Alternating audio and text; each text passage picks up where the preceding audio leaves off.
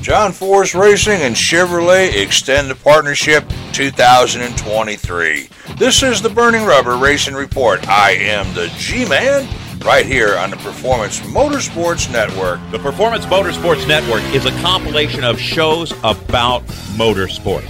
From technical to controversial to just fun, everything you like about racing and gearhead stuff is right here, the Performance Motorsports Network. Tell your friends about it. Well, it was announced right out of Yorba Linda, California, straight from the horse's mouth himself. That's right. John Force earlier this week announced that they are absolutely ecstatic to extend into 2023 a multi-year extension program with Chevrolet. John Force said, "We will be proud to display the iconic bow tie on all of our dragsters, road racing machines, fuel dragsters, top funny cars."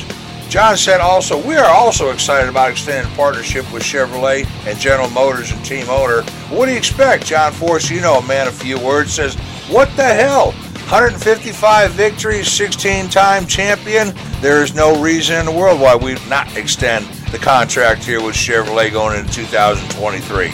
We've had a great history, a lot of success. We started in 1977 with Chevrolet. Of course, in 2015, there was a short hiatus that was taken by John Force, but the reunitement picked up shortly after that again.